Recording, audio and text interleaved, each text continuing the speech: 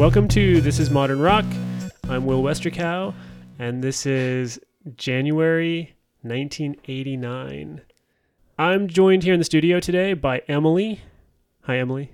Hi.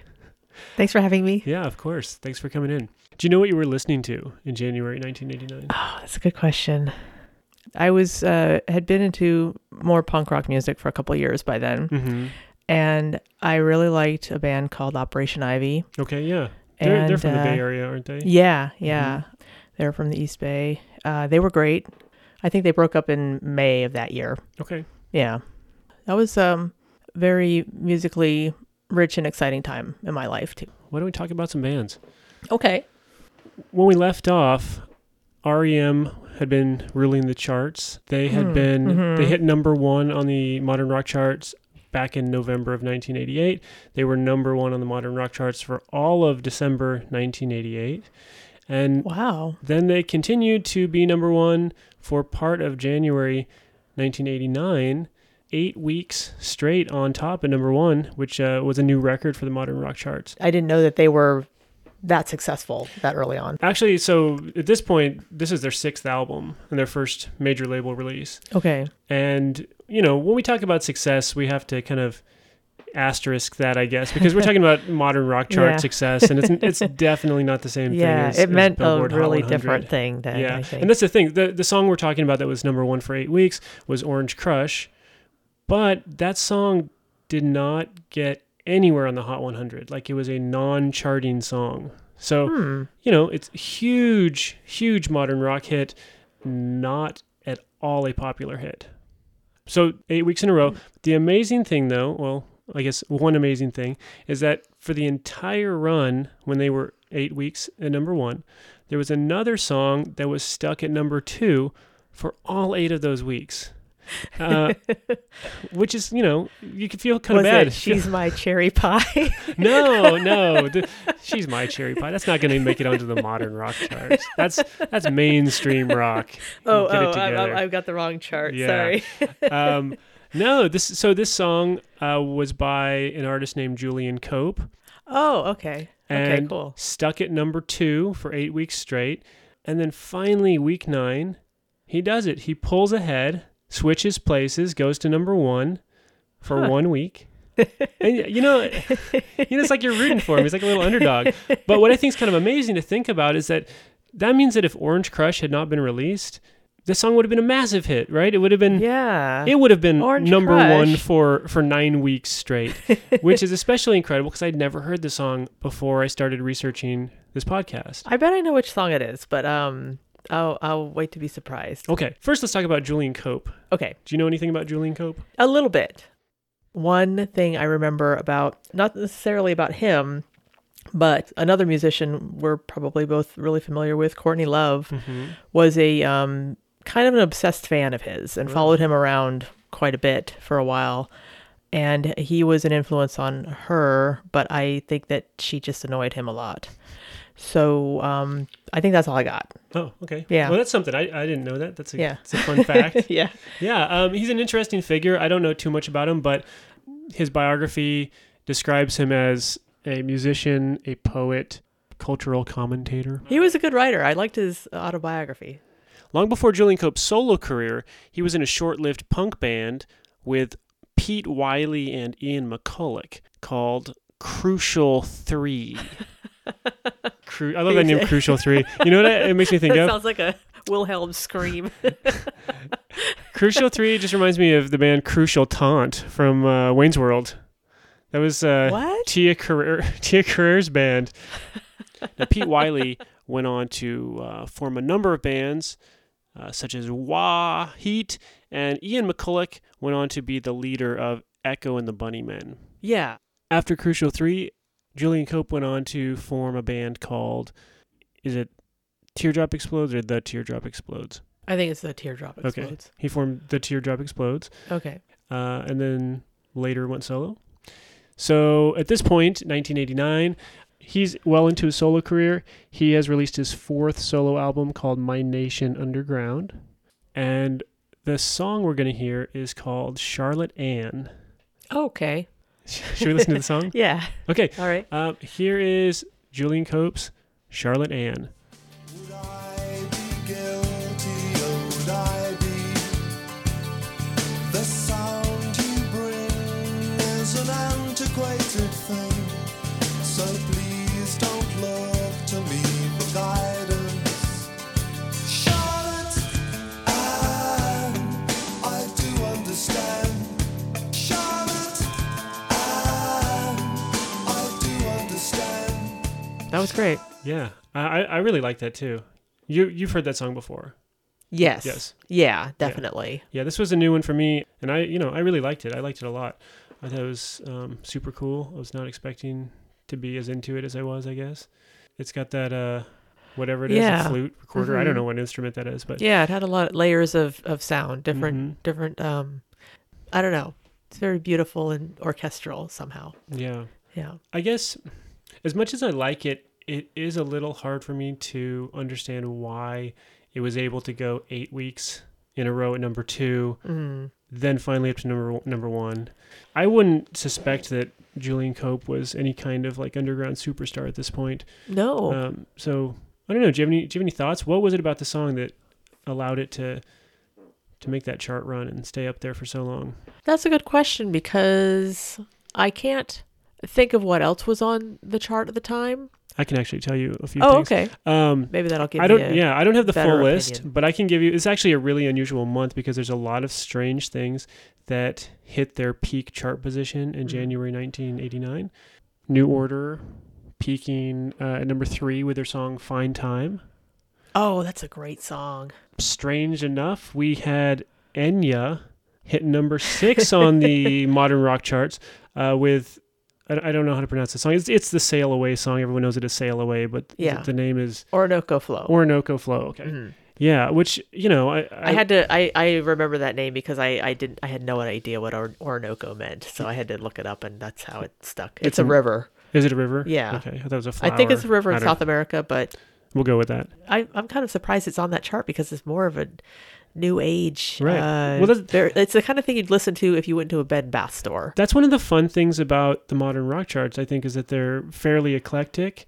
They're not always sure what they want to be. So, like, that Well, it was that's kind of unusual. a new thing. Yeah, Maybe like, they were, these were the things that were kind of coming to the surface, and there just wasn't a lot of familiarity with modern rock in mainstream culture. So this is what was helping people to discover something that was different from definitely, whatever yeah. was this is charting different from what's in the on pop charts. Exactly. So we don't know where this goes. Well, let's embrace it on college radio stations and alternative stations. Yeah. Yeah. Also, we had Mark Almond. He had a song on the charts at the time. He is the lead singer from Soft Cell. Soft Cell. Thank you. Yeah. Erasures, A Little Respect. I can understand why they would chart. That's fantastic. There's so many reasons why they should be popular and eternal. Yeah, and actually, this one I actually wanted to talk about a little bit. The Replacements hit number 11 in January 1989 with a cover of Cruella de Vil from 101 Dalmatians. I don't remember that at all. That's a movie I've never seen. So Well, I really wanted... I don't even know what where the song would be in the movie. So I wanted to actually play that song as one of our Okay. picks today. Okay. But I listened to it and I just don't think it's that good. I actually like the Cruella de Vil song, but I just don't think the Replacements cover, as much as I love them, I just don't think it's that good. I wanted to bring it up just because I thought it was interesting. It wasn't just out of the blue that they did this. They were asked to record the song as part of a Disney cover song album. Oh. Yeah. And, I bet that's good. Yeah, and I'm gonna see. I think Michael if I can find that Stipe somewhere. and Natalie Merchant do a duet on there. Okay. And Tom Waits actually does the Hi-Ho Dwarves Working song from Snow White, which sounds exactly like you would expect it to sound. So that's kind of amazing. This sounds like an amazing album, but unfortunately it's not strictly like an alternative Disney album. Aaron Neville's on there and a lot of other pop artists from the time. That's mostly what it is, in fact. I'm not really sure how the Replacements slipped on there. It's kind of a fluke. is I could understand the replacements being there, just not that song. I guess I'll have to hear it and see. Yeah. But I guess I could say that, judging by the other bands on there, I think Julian Cope fits in that song. That song fits in really well among the other ones. I'm looking at the titles, and there's a lot of danceable stuff, a lot of melancholy stuff. I think Julian Cope's is more in the melancholy category. I think that was a lot of that music is good segue music between pop and alternative. It's a good bridge between those things. Yeah, and I think that's the stuff that's gonna really reach the high peaks of the modern rock charts. Yeah. Yeah. Okay, well, let's move on to our second song. Okay. After 1 week on top, Julian Cope slips back down to number 2, and REM comes back up to number 1 again, but this time with their second single from the Green album called Stand. Oh, do you know the song Stand? Of Yes, course you do. I Yes, do. Of course. This is a huge hit for REM. Not only did it hit number 1 on the modern rock charts, but it also hit number 1 on the mainstream rock charts, and it also went all the way to number 6 on the Hot 100, giving REM their second top 10 Hot 100 hit. They're on a streak. The other one being The One I Love from Document. Oh, I love that song. A couple other things about this song. Some people like to dismiss this song as something of a novelty tune, maybe. It's certainly not as serious sounding as a lot of other work by REM. It is, I think, instantly it's a playful catchy. song. It's playful. But I think it's important to point out that this is something REM was totally aware of. They were fans of the Monkees. They were fans of bubblegum pop songs by the Archies and things like that. And this was essentially their attempt at writing a bubblegum pop tune. It's like an REM version of Sugar Sugar. That's a really good comparison. Yes. Yeah. Absolutely accurate. Yeah. And so if it sounds silly, it's intentionally silly. It's intentionally trying to be fun and goofy. These guys went out and bought a wah pedal to do the guitar solo just because, well, they didn't have one. It's not something they would normally use, but they said, what would be a really funny guitar sound to stick in there for the solo? Yeah. And then at the end, there's a fairly popular technique that some bands use at the end of songs to make them sound extra exciting, where they go through a chorus and then they shift up a couple keys and then do the chorus in a higher key. Okay, I know which part you're talking about. Yeah. REM does that twice at the end of the song. They shift up once and then they shift up a second time. And they're actually getting really high. If you listen to the background singers, it seems like they're stretching to their limits of how high they can sing. So that's kind of fun. Yeah. I guess one more thing. This song was used as the theme song for the short-lived Chris Elliott sitcom, Get a Life. Oh. Do you remember that show? I remember about it. Do you remember Chris Elliott? I do remember Chris Elliott. I hated him for a while. Then I started to think he was funny, and then he kind of went away. And I don't know what happened to him. But, yeah, well, I mean, I remember him most. I heard that show was great. From the incredible movie Cabin Boy. I think that came out at the time I hated him, so I avoided it. Okay. But I think maybe younger viewers might remember him as Lily's dad on How I Met Your Mother. I had no idea he was on that show. Yeah. He's like her terrible father. Oh, okay. Yeah. So, yeah, if you haven't heard the song, I would be surprised. But let's go ahead and listen to it, and then we'll talk about it. This is Stand by REM.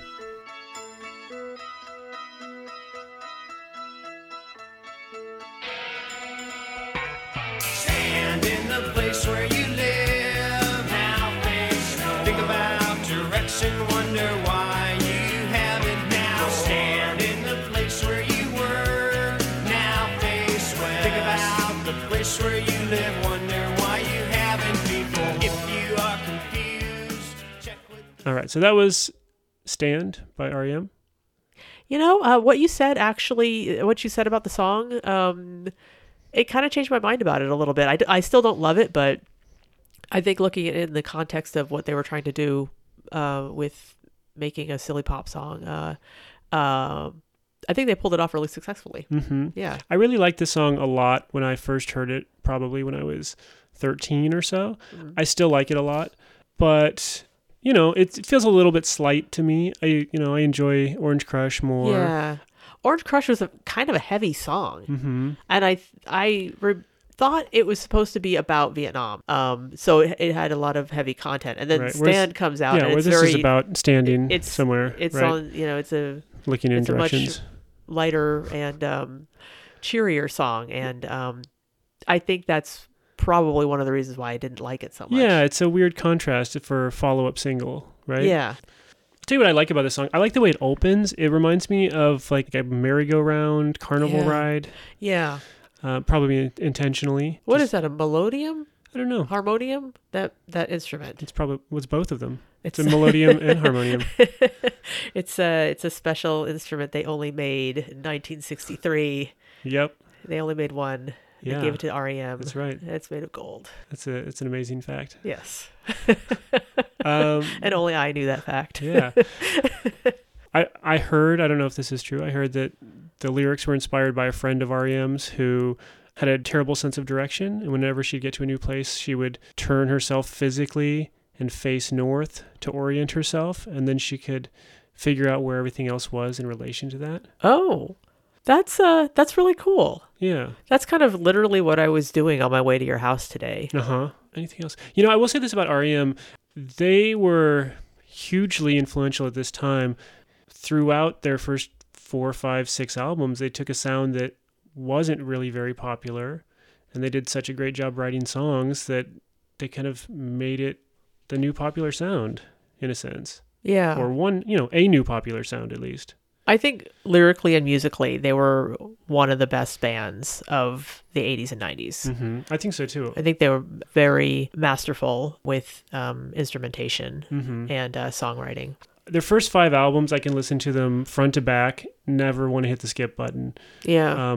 This one, I think the highs are higher for me, really. I think when it's really good, it's incredible. But there are a few songs that, don't really do it for me that much. And I think that trend continues on to their next album as well. I have a feeling it would be that way for me too. I don't know if I've ever listened to this album front to back, but I would listen to it and see. Yeah. That being said, though, these guys rushed out music at a furious pace, and it's really they're hard to prolific. maintain, super high quality control when you're releasing albums that quickly. They had an album in 83, 84, 85, 86, 87, 88, and they also, in that time, released an EP and B-sides collection, and then, of course, all of their side projects as well. So, yeah, for that they were nonstop. There's just not, I can't remember much time in my life where they weren't around. Yeah. I just can't, they just always seem to be there in the background somewhere. Yeah. Okay, let's keep going. Okay. So, the third song we're going to listen to Okay. is by a band called The Water Boys. Oh, yeah. I wasn't expecting them. Yeah, do you know this band? A little bit. A little bit. There was a guy that used to be in the Waterboys who formed his own band called World Party. And Interesting. I We're cannot actually remember his gonna name. we're gonna hear World Party at some point later this season or next. Okay. And I did not know there was a connection, but I guess we'll yeah. find out. Yeah. But I remember liking the Waterboys. Mhm. But they weren't a band that I didn't own any of their albums. I think I would listen to them at work because somebody else would bring them along. So, but I liked them. They were pretty good. This is a band that I probably heard a song or two, but mostly they were off my radar. I always think of them as kind of a folk Celtic type band. Yeah. But prior to this album, the album's called Fisherman's Blues. This is their 4th album. Prior to that, they were not really the same type of band. They were more of like a grandiose, big rock sound. And they took a very, very big turn here in their sound for this 4th album. And then they kind of kept that sound for the remainder of their career. This is the sound that they're known for. Okay. I've never heard of their older stuff. I actually haven't either. So this was their best-selling album. It actually went to number 76 on the Billboard album charts, which is reasonable, That's respectable. Yeah, I think placing if you're an alternative rock band at that time, I think placing anywhere yeah. Well, exactly. there is that's pretty good recognition. I think so too. And this album is apparently so well regarded that a few years back it warranted a reissue that they released as a 7 CD 121 song set Oh my God. Of, I didn't know they had that many songs. well, it's all from the same recording session. It's all Fisherman's Blues era Holy crap. demos and songs that didn't make the album and outtakes and all that kind of stuff. So if you're into this, there's a treasure trove of material out there for you to listen to. There must have been some really big fans of everything from that time to have made that concentration of music from that period. And beyond that, I'm surprised that I was not familiar with the song, because apparently everybody loves it. It's featured in numerous soundtracks, or it's been covered over 50 times. So it's appeared in Good Will Hunting. It was in the movie Waking Ned Devine. I could imagine it being in scenes from those movies. Yeah. Totally. Well, I don't know. Let's just listen to the song and see what we think. Okay. So this is the song Fisherman's Blues from the album Fisherman's Blues. All right. By the Waterboys.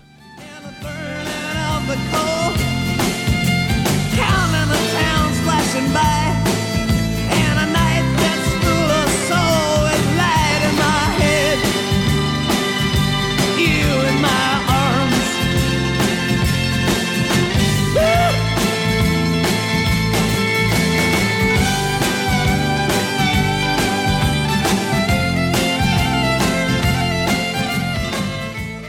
Okay, that was Fisherman's Blues. That was great. I thought that was great. That's a beautiful song. There was not much music that's like it since then. Not enough people are making music that is that full of emotion, and I'm at a loss for words.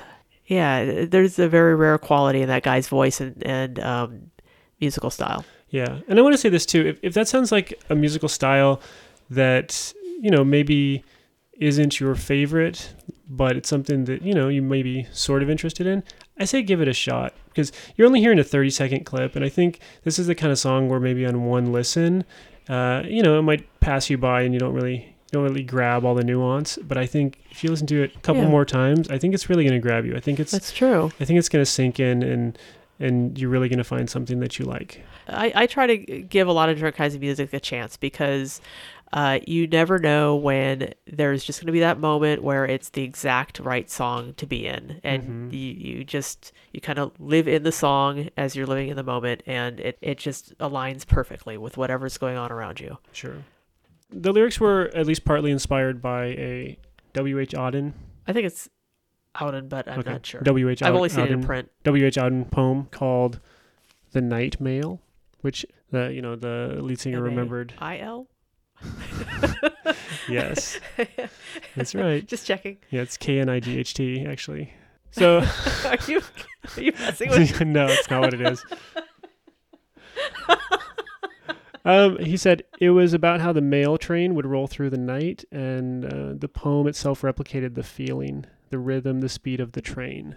So I don't know if lyrically it's exactly what the poem is about, but he was trying to capture the feeling of that poem, which I think is nice. A mail train at night rolling through what do trains roll through? Countryside. That's what I was looking for. Sometimes they roll through the city, but yeah, I think he does too. You know what? And actually, he does 3 or 4 times he does that. Woo! Yeah. Right? It's kind of like a train whistle going by. That makes perfect sense. And it's like that kind of chugging rhythm, right? Yeah. All right. It's really cool. I didn't know it was based on a poem. Yeah. That makes it even better. It does. Although, honestly, I'm not that into poems, but I like some of them. Poems, they're the worst. Let's go ahead and move on to our 4th and final song. All right. This is by a band called The Go-Betweens. Okay. I am familiar with them. I'm excited to hear them because I can't remember if I've heard them before. I would be surprised if you were really familiar with them, because this is a band that, I don't want to overstate this, but they never sold anything. I think if I'm right about this, I think they were one of those bands that didn't do very well commercially, but that they had a lot of influence on bands that came soon after them. It's possible. I know they had a lot of critical success. They just did not sell. They did not chart. Oh gosh, they had maybe a song that scraped the lower reaches of the charts called "The Streets of Your Town." That's the one I'm thinking of. But and it was great. Yeah, and that's on the same album as this, but that's not the song we're going to listen to. Okay. So the Go-Betweens are an Australian band, Okay. although they don't really sound Australian. No, I thought maybe they were going to be from Manchester or Birmingham in England, somewhere in England. Well, they did move to England at some point to do recording. I'm not sure how long they stayed there. Okay, that's probably what I'm but thinking of. They don't sound totally Australian to me. So the song we're going to hear is off of their 6th album from 1988 called 16 Lovers Lane. And this is often regarded as their best album that they ever did. And it is very good. I actually picked it up recently. It's 10 love songs. They're very well written. They're very lovely songs. I think they probably expected it was going to sell a little better than it did because they knew it was a high quality record, and then it didn't sell. And then the band, at least in part because it didn't sell, broke up shortly thereafter. Okay. So, well, they gave it a good run. That's 6 albums. That's true. It's a very good output for a band that's not maybe succeeding commercially the way they would have hoped. Mm-hmm. Although they did some years later, I don't know, a decade and a half, they did get back together and put out some more albums. Oh, good. So they, if you're interested in this band, there's a lot of material available. They've put out at this point, I don't know, 9 albums or so, something like that. I am interested. Yeah. This album, it's been ranked as the number 12 Australian album of all time in the 100 Best Australian Albums book. It was featured in the book 1001 Albums You Must Hear Before You Die. Cool. And interestingly enough, so was R.E.M.'s Green, and so was the Waterboys' I was going to say Fisherman's not Blues. just the 1001 Australian albums. No. So actually, 3 of the songs we heard tonight, those albums are in the 1001 Albums You Must Hear Before You Die. Wow. Yeah. Okay. Even if I was in the Go-Betweens and if I, like you said, things didn't quite work out in some ways, I would feel like that was a pretty awesome accomplishment. Sure. And furthermore, they've had a bridge in Australia named after them, the Go-Between Bridge.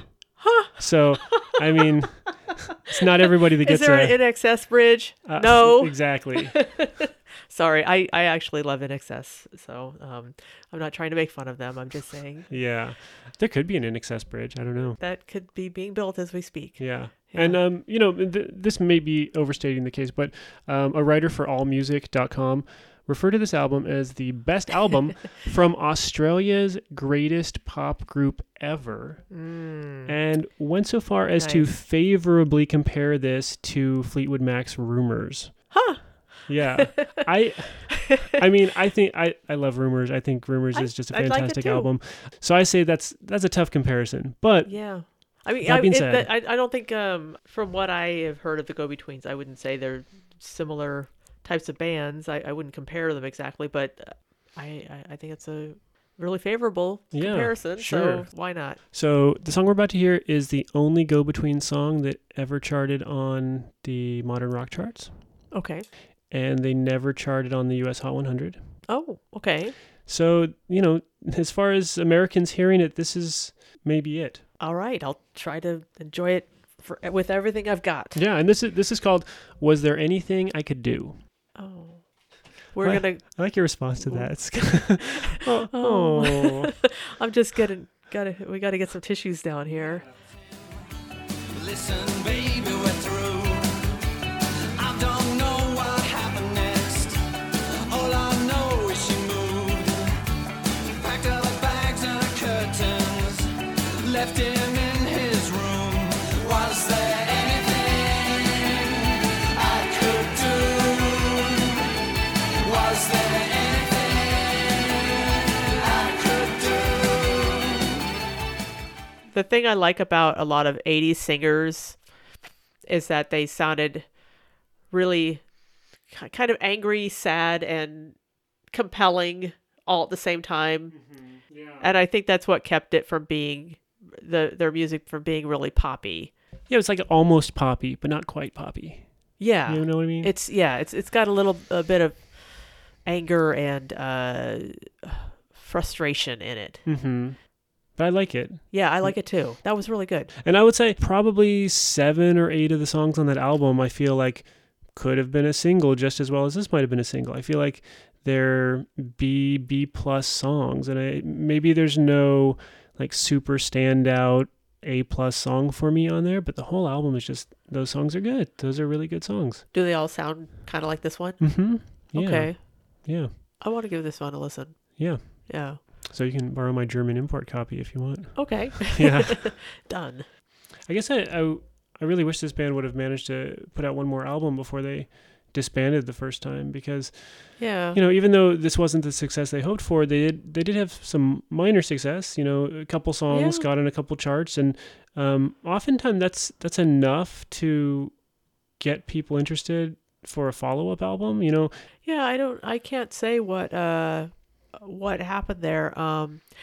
Based on the fact that they put out those 6 albums before they disbanded the first time, I think something must have been going really well for them. Like maybe they had a really good following. Yeah, Maybe they just liked each other. Yeah, they liked each other. They liked playing live. Maybe that was going really well. Maybe they liked touring. Mm-hmm.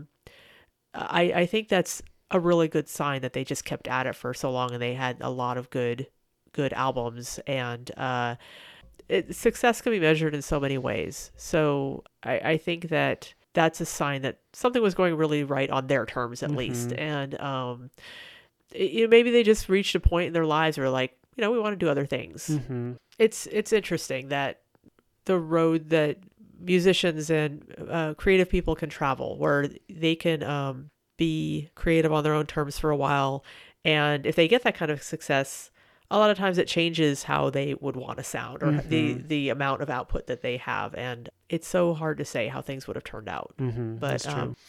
They did get their bridge, though.